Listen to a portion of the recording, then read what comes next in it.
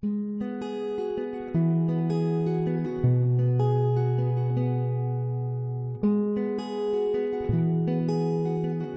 Hope Church.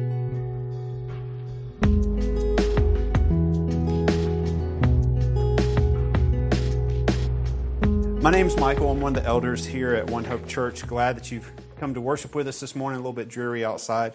We'd originally planned to have baptism this morning, but with all the water that's going down the river, it's a little unsafe, and so we decided to put it off to next week.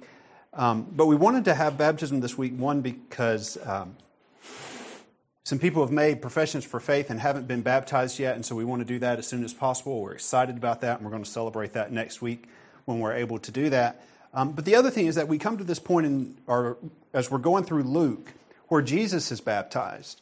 And for those of us who are believers and understand what believers' baptism is, that may seem a little bit odd. It's like, well, Jesus, why was he baptized? So we're going to look at that a little bit. So we're in Luke chapter 3. And we're going to pick up at verse 21, where we left off last week.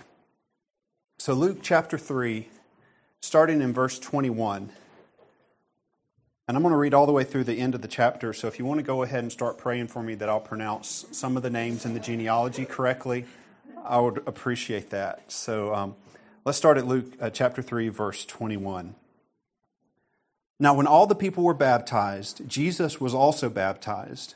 And while he was praying, heaven was opened, and the Holy Spirit descended upon him in bodily form like a dove. And a voice came out of heaven, "You are my beloved Son, in you I am well pleased." When he began his ministry, Jesus himself was about 30 years of age, being, as was supposed, the son of Joseph, the son of Eli, the son of Matthat, the son of Levi, the son of Melchi, the son of Jannai, the son of Joseph, the son of Mattathias, the son of Amos, the son of Nahum, the son of Hesli, the son of Nagai, the son of Math, the son of Mattathias, the son of Simeon, the son of Josech, the son of Joda, the son of Joanan, the son of Resa, the son of Zerubbabel, the son of Shealtiel, the son of Neri, the son of Malchi, the son of Adai, the son of Kosam, the son of Amadon, the son of Er, the son of Joshua, the son of Eliezer, the son of Joram, the son of Matthat, the son of Levi, the son of Simeon, the son of Judah, the son of Joseph, the son of Jonam, the son of Eliakim, the son of Meliah, the son of Mena, the son of Mattatha, the son of Nathan, the son of David, the son of Jesse, the son of Obed, the son of Boaz, the son of Salmon, the son of Nashon, the son of Amminadab, the son of Admin, the son of Ram, the son of Hezron, the son of Perez, the son of Judah, the son of Jacob, the son of Isaac, the son of Abraham, the son of Terah, the son of Nahor, the son of Serug, the son of Reu, the son of Peleg, the son of Heber, the son of Shelah, the son of Canaan, the son of Orphazad, the son of Shem, the son of Noah, the son of Lamech, the son of Methuselah, the son of Enoch, the son of Jared, the son of Mahalalel, the son of Canaan, the son of Enosh, the son of Seth, the son of Adam, the son of God. Oh, we're just going for a percentage on that one. So we see here that Luke takes his genealogy all the way back to Adam, the first man. And that's going to be important. But before we get to that, let's talk about the baptism of Jesus and just where this falls in Luke's narrative. Now, we just finished up and we talked a little bit about John the Baptist. And Luke's narrative steps back just a little bit to show this overlap of the ministry of John the Baptist and of Jesus. And it's kind of there to offer a delineation between John the Baptist's ministry and Jesus' ministry that was just beginning. But then we come back to the question that I had at the beginning was, why was Jesus baptized? First we want to understand what baptism is and what it means. Baptism, the word means immersion. And it was used of when they would take a fabric and dip it in dye to change its color. So it would go in looking one way and come out looking like something different. That's what the word means, immersion. And that's why when we practice baptism, we practice it by immersion, because that's really what the word means and is most symbolic of what we have, what we're trying to represent. Now, there are different types of baptisms that we see in the Bible. In the Old Testament, we see various cleansing with water for different things. It could be for healing, for purification, or when someone entered the priesthood, they would have this time of baptism. And then John came around, and his baptism is a baptism of repentance, preparing people for the ministry of Jesus that was to come. Because he was saying, we talked last week about he was making the paths straight and bringing the ravines up and lowering the hills to make it easier for the work of Jesus to come to rest in people's hearts. So this was a baptism of repentance. But Jesus had no sin to repent of. So why was he being baptized? Well, then we have the baptism that we're familiar with today, which is believer's baptism. That once a person becomes a believer, they go through baptism. And you read in Romans chapter 6, verse 4, it says, "Therefore we have been buried with him through baptism into death, so that as Christ was raised from the dead through the glory of the Father, so we too might walk in newness of life." So the baptism for a believer, which happens after they accept Christ as a believer, is a symbolic act that's representative of what's already happened in their life. It's not the baptism that saves you. It's the following Jesus as your Savior and accepting that. But the baptism is representative of that. It's symbolic of that. So none of these things really apply, or the repentance doesn't apply to Jesus. And obviously, it wasn't a believer's baptism because, can't believe in yourself in that same way. So he had nothing that needed to be forgiven. So why was he baptized? Well, there's a few different thoughts about this. And I think all of them can apply to a certain degree. One, he was beginning his public ministry. We don't know a whole lot about what was going on in the daily life of Jesus up to this point. We have a few episodes where we see his birth, we see some things in his childhood, but for the most part, if he's up to the age of 30, there's a pretty good span there that we know very little about. But here he's entering his public ministry.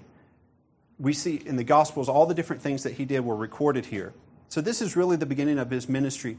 And in a way, he's entering the priesthood. We see in Hebrews chapter 5 and in chapter 7 that Jesus is our high priest. And he's of the order of Melchizedek, which is a reference back to Genesis 14, which is kind of a side road we don't quite have time for today. But Jesus is our high priest. We have no need for another priest because Jesus is our high priest. So in a way, he's entering his ministry. And he's also, through this act, showing approval for the ministry of John. And in a way, he's showing the conclusion of the ministry of John. This is kind of a handoff of the ministry of John to the ministry of Jesus. John says, and it's recorded in John chapter 3, he says, "He," referring to Jesus, "must increase, but I must decrease." And I think also through this moment, just, on top of his whole incarnation of becoming a man, Jesus is identifying with mankind, that he's going to take on our sin, and he's also modeling obedience for his followers. Now, if you look at Matthew's gospel, he spends more time talking about the baptism than Luke does. But Luke's emphasis is what happens next. And so he's really just saying, when Jesus was baptized, this happened. So it's really kind of just giving you a frame of reference of when this happened. And what Luke points to in this next verse, it says, "And the Holy Spirit descended upon him in bodily form like a dove, and a voice came out of heaven, 'You are my beloved Son, in you I am well pleased.'" So we see this incredible, miraculous event happening at the time that Jesus was baptized. He's entering his messianic ministry with the blessing and the approval of the Father, and in the power of the Holy Spirit.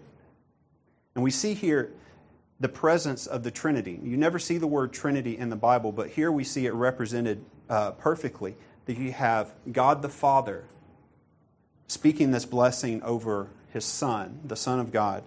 And then you have the Holy Spirit present, descending as a dove upon him. So we see this perfect representation of the Trinity here. And one thing that I don't want you to miss is in verse 21, Luke makes this reference, "and while he was praying." As we continue to go through the book of Luke, Luke has a special attention to when Jesus prays. He makes these special mentions of Jesus praying. So as we go through the book of Luke, make sure you note that. But you don't see this in Matthew's gospel of that Jesus was praying when this happened. But you see it in Luke's, and we'll see similar type things throughout the book of Luke. So then we get to the genealogy of Jesus, which I'm not going to read again. We're going to call that one done. But what we do see here in this first verse of verse 23, it says, when he began his ministry, Jesus himself was about 30 years of age. And so we see this is about the same age that priest would enter the priesthood. If you look back in Numbers chapter 4 and 1 Chronicles 23, you'll see that this is the age that men would enter the priesthood. And another thing you'll notice, if you look at the genealogy that's in Matthew, that there are some differences here. They align perfectly in some areas, but then there's other places where they're different. And for some people, this can be a real stumbling block. And it's like, well, is one of them wrong? Is one of them right? And there's various explanations for the differences, and I don't think there's any way that we can know 100% why they are different. But I think the best explanation for why they are different, and it makes perfect sense if you understand their audiences, is that they were writing to different audiences, and the Jewish audience and the Gentile audience had different ways of recording genealogies. But I want you to see here that in verse 23, he mentions, it says, being, as was supposed, the son of Joseph. You know, Luke clearly has already talked about the virgin birth, but people thought that Jesus was the son of Joseph. And Joseph certainly raised him as a son. But even in this, they see a notation of the miraculous birth of Jesus. And the same is true in Matthew's gospel. Now, Matthew was writing to a Jewish audience, primarily. And so he provided the legal genealogy of Jesus through Joseph. And that's why you'll see sometimes, if you compare the genealogy to what we see in the Old Testament, that sometimes Matthew skips a few generations because it was really important. It could be like who a grandfather was or a great-grandfather was, rather than, a perfectly linear father-to-father-to-father relationship. And Matthew's genealogy also includes some women that are not mentioned in Luke's gospel. And in Luke, who was writing to a much broader audience, more of writing to the Gentile world or to the world really, records the actual genealogy through Mary. So we see that both Mary and Joseph were descendants of David, which was a fulfillment of the prophecy that Jesus would be of the line of David. But that's why there's some diversion in their genealogies. So you have Matthew's gospel, which records primarily through the line of Joseph, and Luke's, who records through the line of Mary. And we know that Luke had a special relationship with Mary. That's why we see so much of the account of what Mary was thinking during the time of Jesus' birth and leading up to it. But Luke's gospel genealogy also goes all the way back to Adam, the first man, where Matthew's only goes back to Abraham. And then the reason for that is that Luke is wanting to go all the way back to the first man, because we're all descendants of Adam. So he's wanting to take it back and say, it doesn't matter if you're a Jew or a Gentile, we're all sons of Adam. And so he takes it back to where it identifies with everyone. And you think, all right, I can handle that. Well, why in the world is the genealogy in the middle of these two events? Because Matthew puts his at the beginning of his gospel, and Luke's is a few chapters in. Well, he wants to acknowledge the connection between Adam and Jesus, in that Jesus is for all people. We see at the end of the genealogy here in chapter 3 that Adam is the Son of God, which refers to his special creation, that it was the initiative of God to create Adam. And he's a different type of Son of God than what we have in Jesus. But we see that there's that connection there. Because Christ is both the Son of Man, which we see in his genealogy, that he has flesh and blood like all of us. But we also see that he is the Son of God, as acknowledged by God the Father at his baptism. It says, "You are my beloved Son, in you I'm well pleased."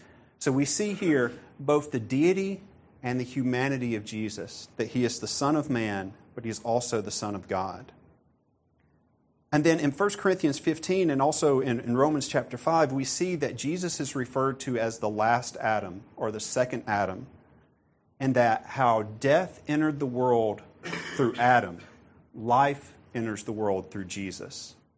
So all the things that were set wrong by Adam's sin can now be set right through Jesus' death.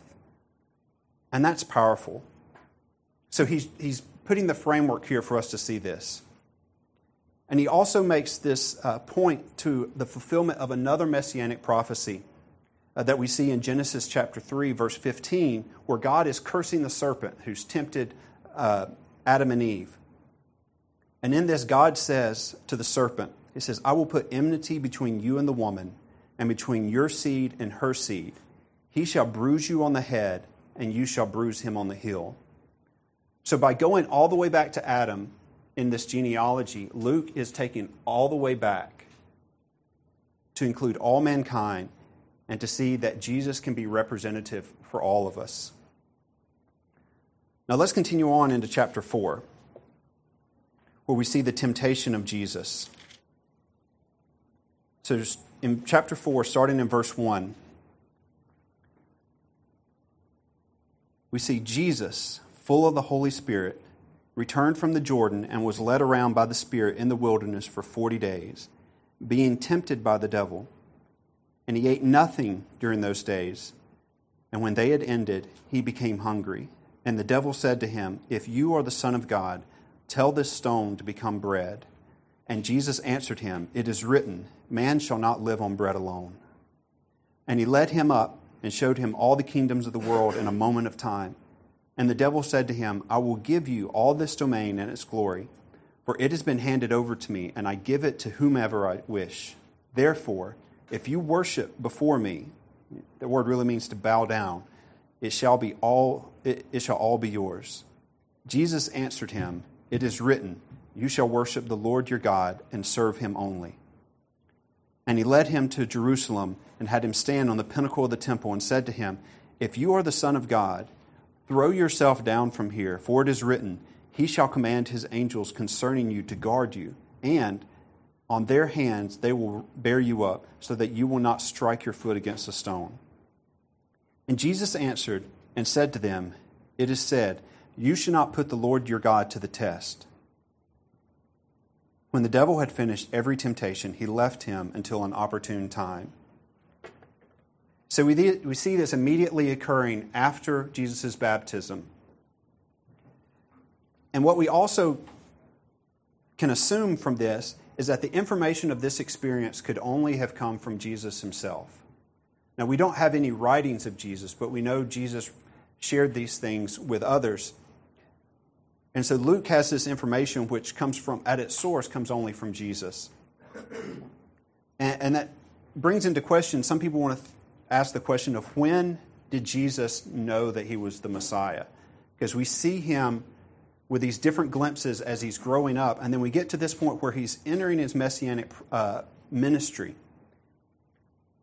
At least by this point, Jesus recognizes who he is. Because some of us thought, well, maybe Jesus kind of got drafted in this and really didn't know what was going on. He understands who he is, that he is the Son of God, that he has a special mission. And we see that in the information that he shares that eventually we see here in Luke's gospel. And then we see at the beginning of chapter 4 that it says that he was full of the Holy Spirit and that he was led around by the Spirit. This means that he was continually under the influence and the guidance of the Holy Spirit. And as we saw at his baptism, the Holy Spirit descended on him like a dove. And this presence of the Trinity, when we see that they are distinct, but there's unity there. So Jesus is 100% under the control of the Holy Spirit. There's nothing, and not that he had committed any sin before, but there's nothing at this point that deviates from the mission that God has for him. We also see here in the temptation the reality of Satan's existence and presence in this world. I think I mentioned this a while back when I was at a similar passage. We can't for a moment think that Satan and evil and hell are merely metaphors for the bad things that happen in our world. They are real. They are active. Satan is real. And we have to understand that there is a person acting against us who does not have our best interest in mind, actually has our destruction in mind. And if we think, well, this is just kind of the way the world is, then that kind of minimizes the effect that he can have on our lives. So we have to realize that Satan is real and that he has real schemes and really wants to hurt, especially people who believe in Jesus. It's not a metaphor. And Satan had already successfully tempted Adam and Eve. He got them to do what he wanted them to do, which introduced sin into the world and this rebellion. And so now his target is set on Jesus. At this pivotal point in the life and ministry of Jesus, like, if I can get him to fail at this point, I've won. I've done it. Now, if we compare this with what we see in Matthew, we see that the order of these temptations is a little bit different.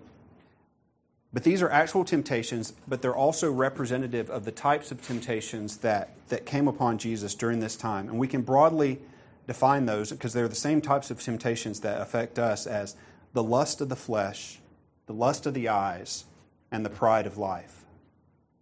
And when it comes to the lust of the flesh, we see he brings him to hunger. Because he'd gone 40 days without eating. And so he brings him to this. Well, obviously he would be hungry at this point. It says that he was hungry. And so we see this type of fasting, which would be normal at the beginning of a big ministry or some other type of thing that was coming up. Obviously 40 days is not typical because it can be done. And I've known people who have fasted that long. It's not, for health reasons, it's not necessarily recommended. If you're going to do it, please be sure that God has told you that this is what he wants of you, because it is extremely difficult. Fasting for shorter periods of time is much more common that we see people do. But Moses, it also says that he went without eating for 40 days. So this was not the first time that we've seen this in Scripture. Well, what fasting does is it increases our reliance on God, where we keep ourselves from taking in the things that we're used to doing, that keep us going.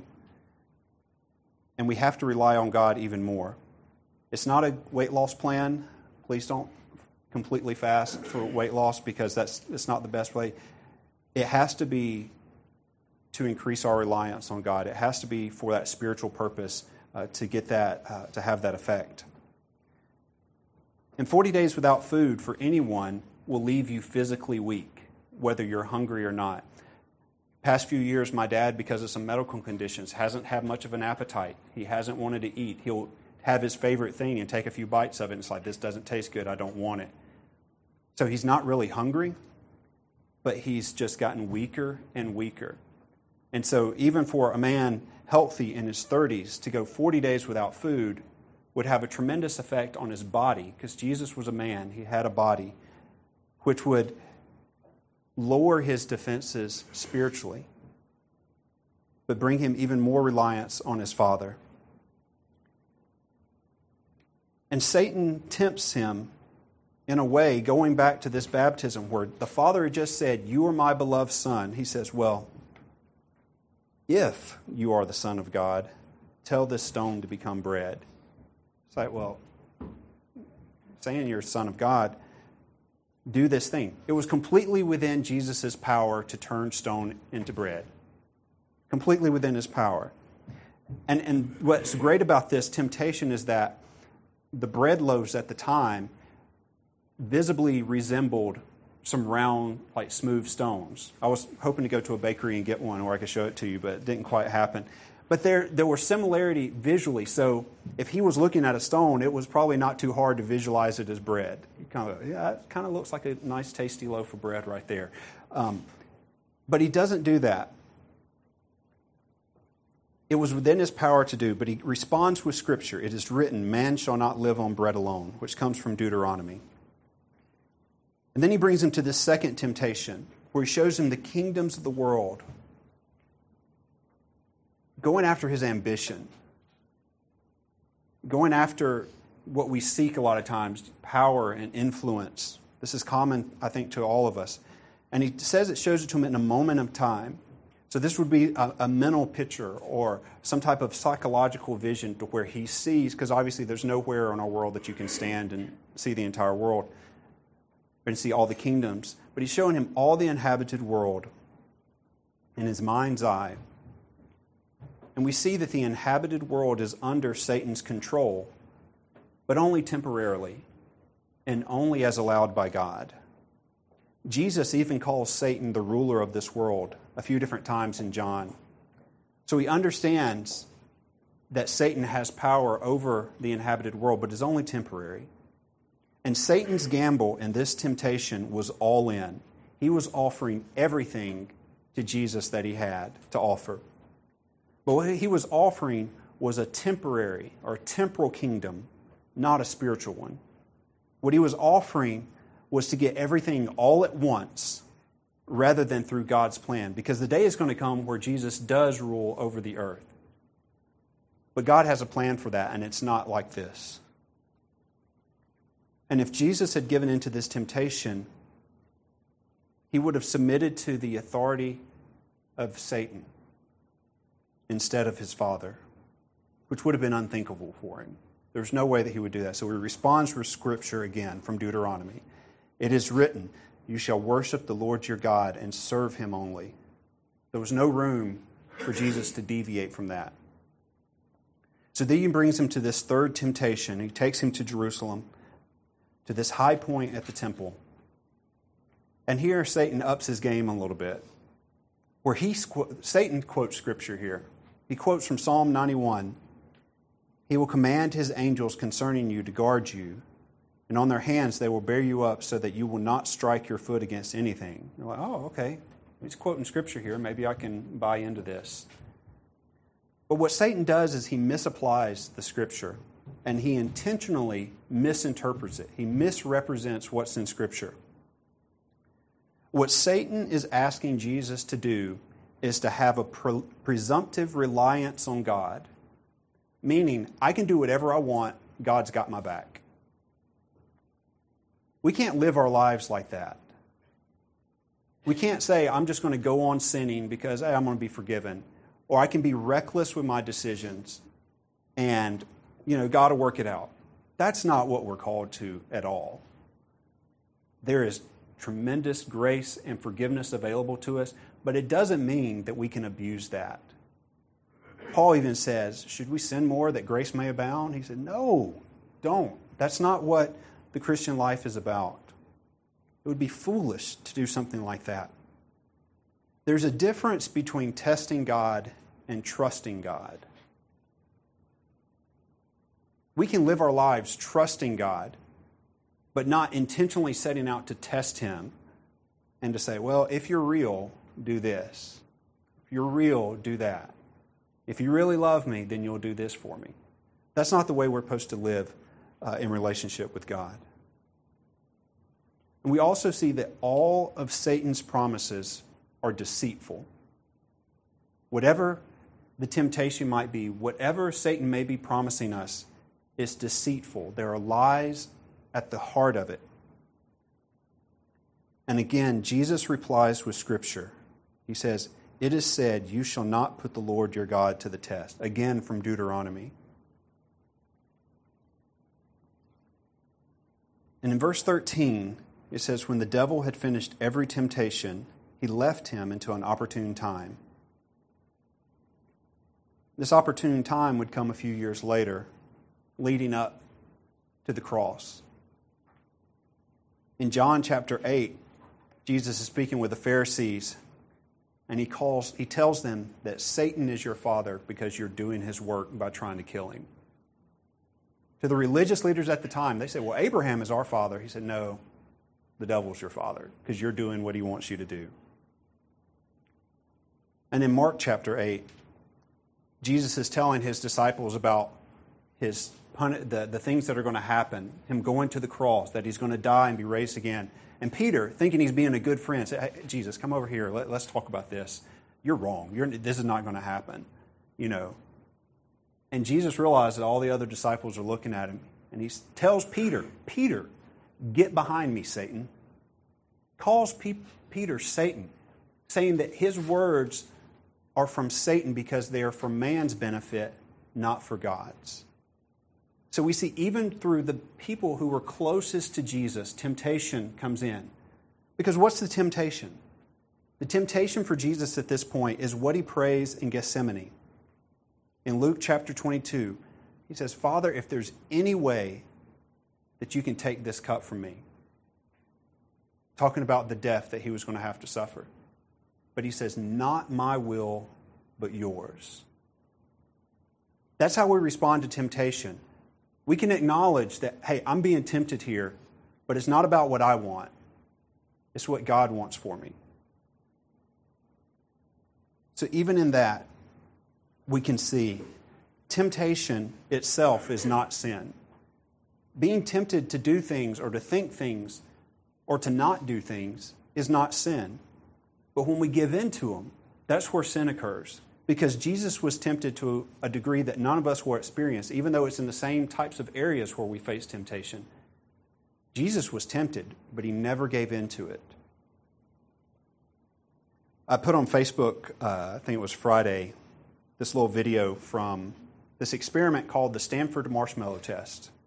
Back in the 70s and 80s, there was this test that a psychologist did about how well we handle it's kind of the instant gratification versus delayed gratification. And the videos are cute, and those of you who have kids will so see your kids doing this. So the experiment goes like this. You take a child, and they were usually between 3 and 6 years old, and you put a big marshmallow in front of them. And you say, now you can eat this marshmallow now, but if you wait until I come back and don't eat it, I'll give you 2. And they have hidden cameras set up to see what the kids do. And so they sit there. Some of them start to pet the marshmallow. Some of them pick up the marshmallow and smell the marshmallow. And then there's others who are there's just they just give right in. There's no waiting. So they were testing this. Why are some kids able to hold off and wait for the better thing at the end? And why do some of them just give in? And it was even funny, there was a brother and sister, and the sister was younger, and the older brother was like, I'm waiting. And she was just eating that marshmallow away. He said, she's not going to give you one because you didn't wait. So I was like, I so see that in the kids of our church, and I could just see that happening. So we have this, so then you say, okay, well, you can learn some stuff from that. But then they followed these kids for the next 10, 20 years. And what they found here is that children who were able to wait for the preferred reward had better life outcomes, better SAT scores, better educational attainment, they had better body mass index, and all these other life measures. Their life was better because they showed at an early age that they could delay gratification. Hopefully you see where this is going. Temptation can be that. We can be tempted with something that's good instead of waiting for what's better and what's best. It could be with sex and marriage.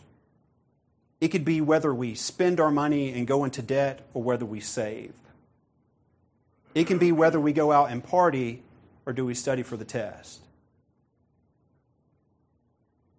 Our temptations are usually for the temporary, for the quick and the easy, rather than what God has for us through faith and through obedience and through patience. And just like those kids, we'll take sin, and we'll smell it, and we'll pet it and all that. It's like, well, I'm not going to give in. But eventually, the marshmallow is just too much, and we go for it. When we're taking big steps to follow God, as we see at this point in the life of Jesus, he's beginning this public ministry. Temptation and adversity will often come at that moment. That's when it will come after us. Because if we're flying under the radar, then Satan really doesn't care about us too much. If you're not facing some adversity, maybe you're not taking the steps of faith God has called you to. Because that's when it gets hard. But we also, when we look back at this, we also see a warning about misapplying Scripture.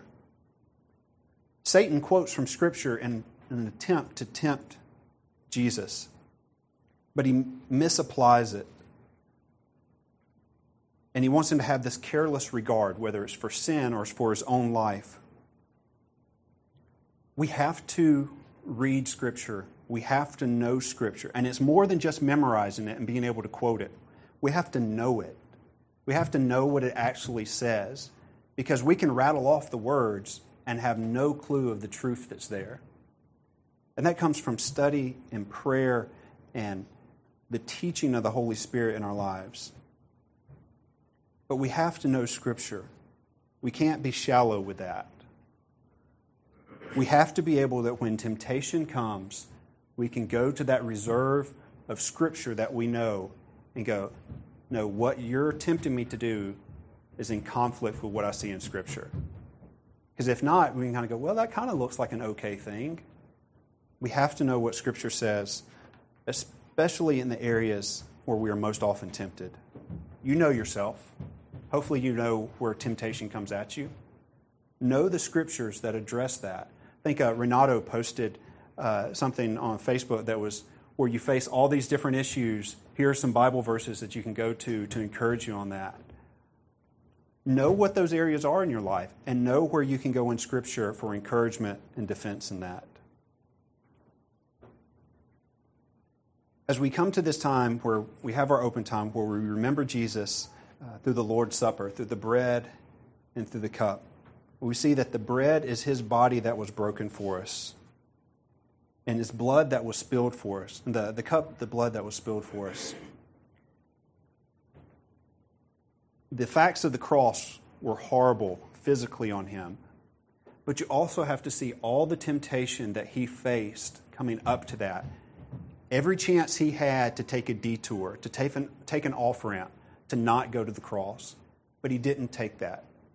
He took the road to the cross because He was obedient to His Father and because He loves us.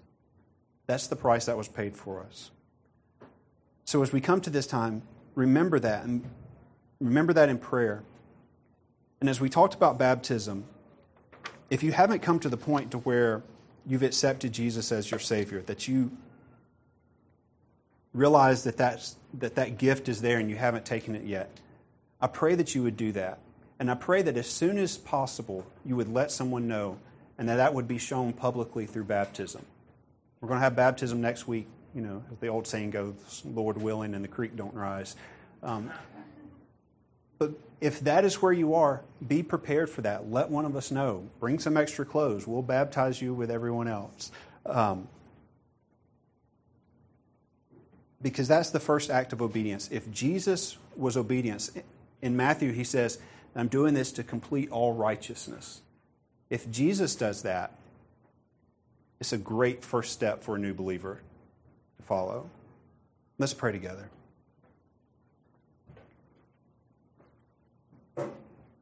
Lord, we thank You that throughout all the temptations You faced, this intense time of temptation at the beginning of Your ministry and all the temptations that led up to the cross, we thank You that You conquered sin, that You conquered temptation, that You resisted the devil,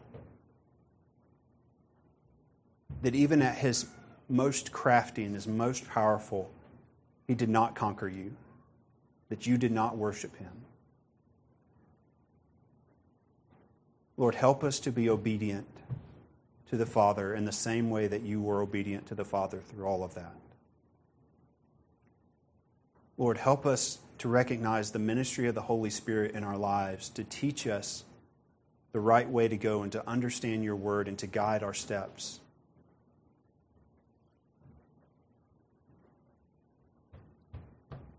Lord, I pray that none of these things that we've talked about today would be a stumbling block for anyone, but would be things that point them directly to You, Your love for them, the sacrifice You paid for them, that You are the Son of God.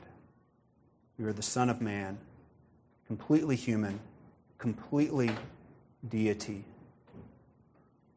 But you gave yourself up for us. And we thank you for that. And we pray that the words of our mouths and the meditation of our heart would be pleasing to you, that the songs we sing, the prayers that we raise, the scriptures that we read would all bring glory to you. That as we remember you at this time through the bread and the cup, that you would receive honor and glory through that. And we pray these things in the name of Jesus.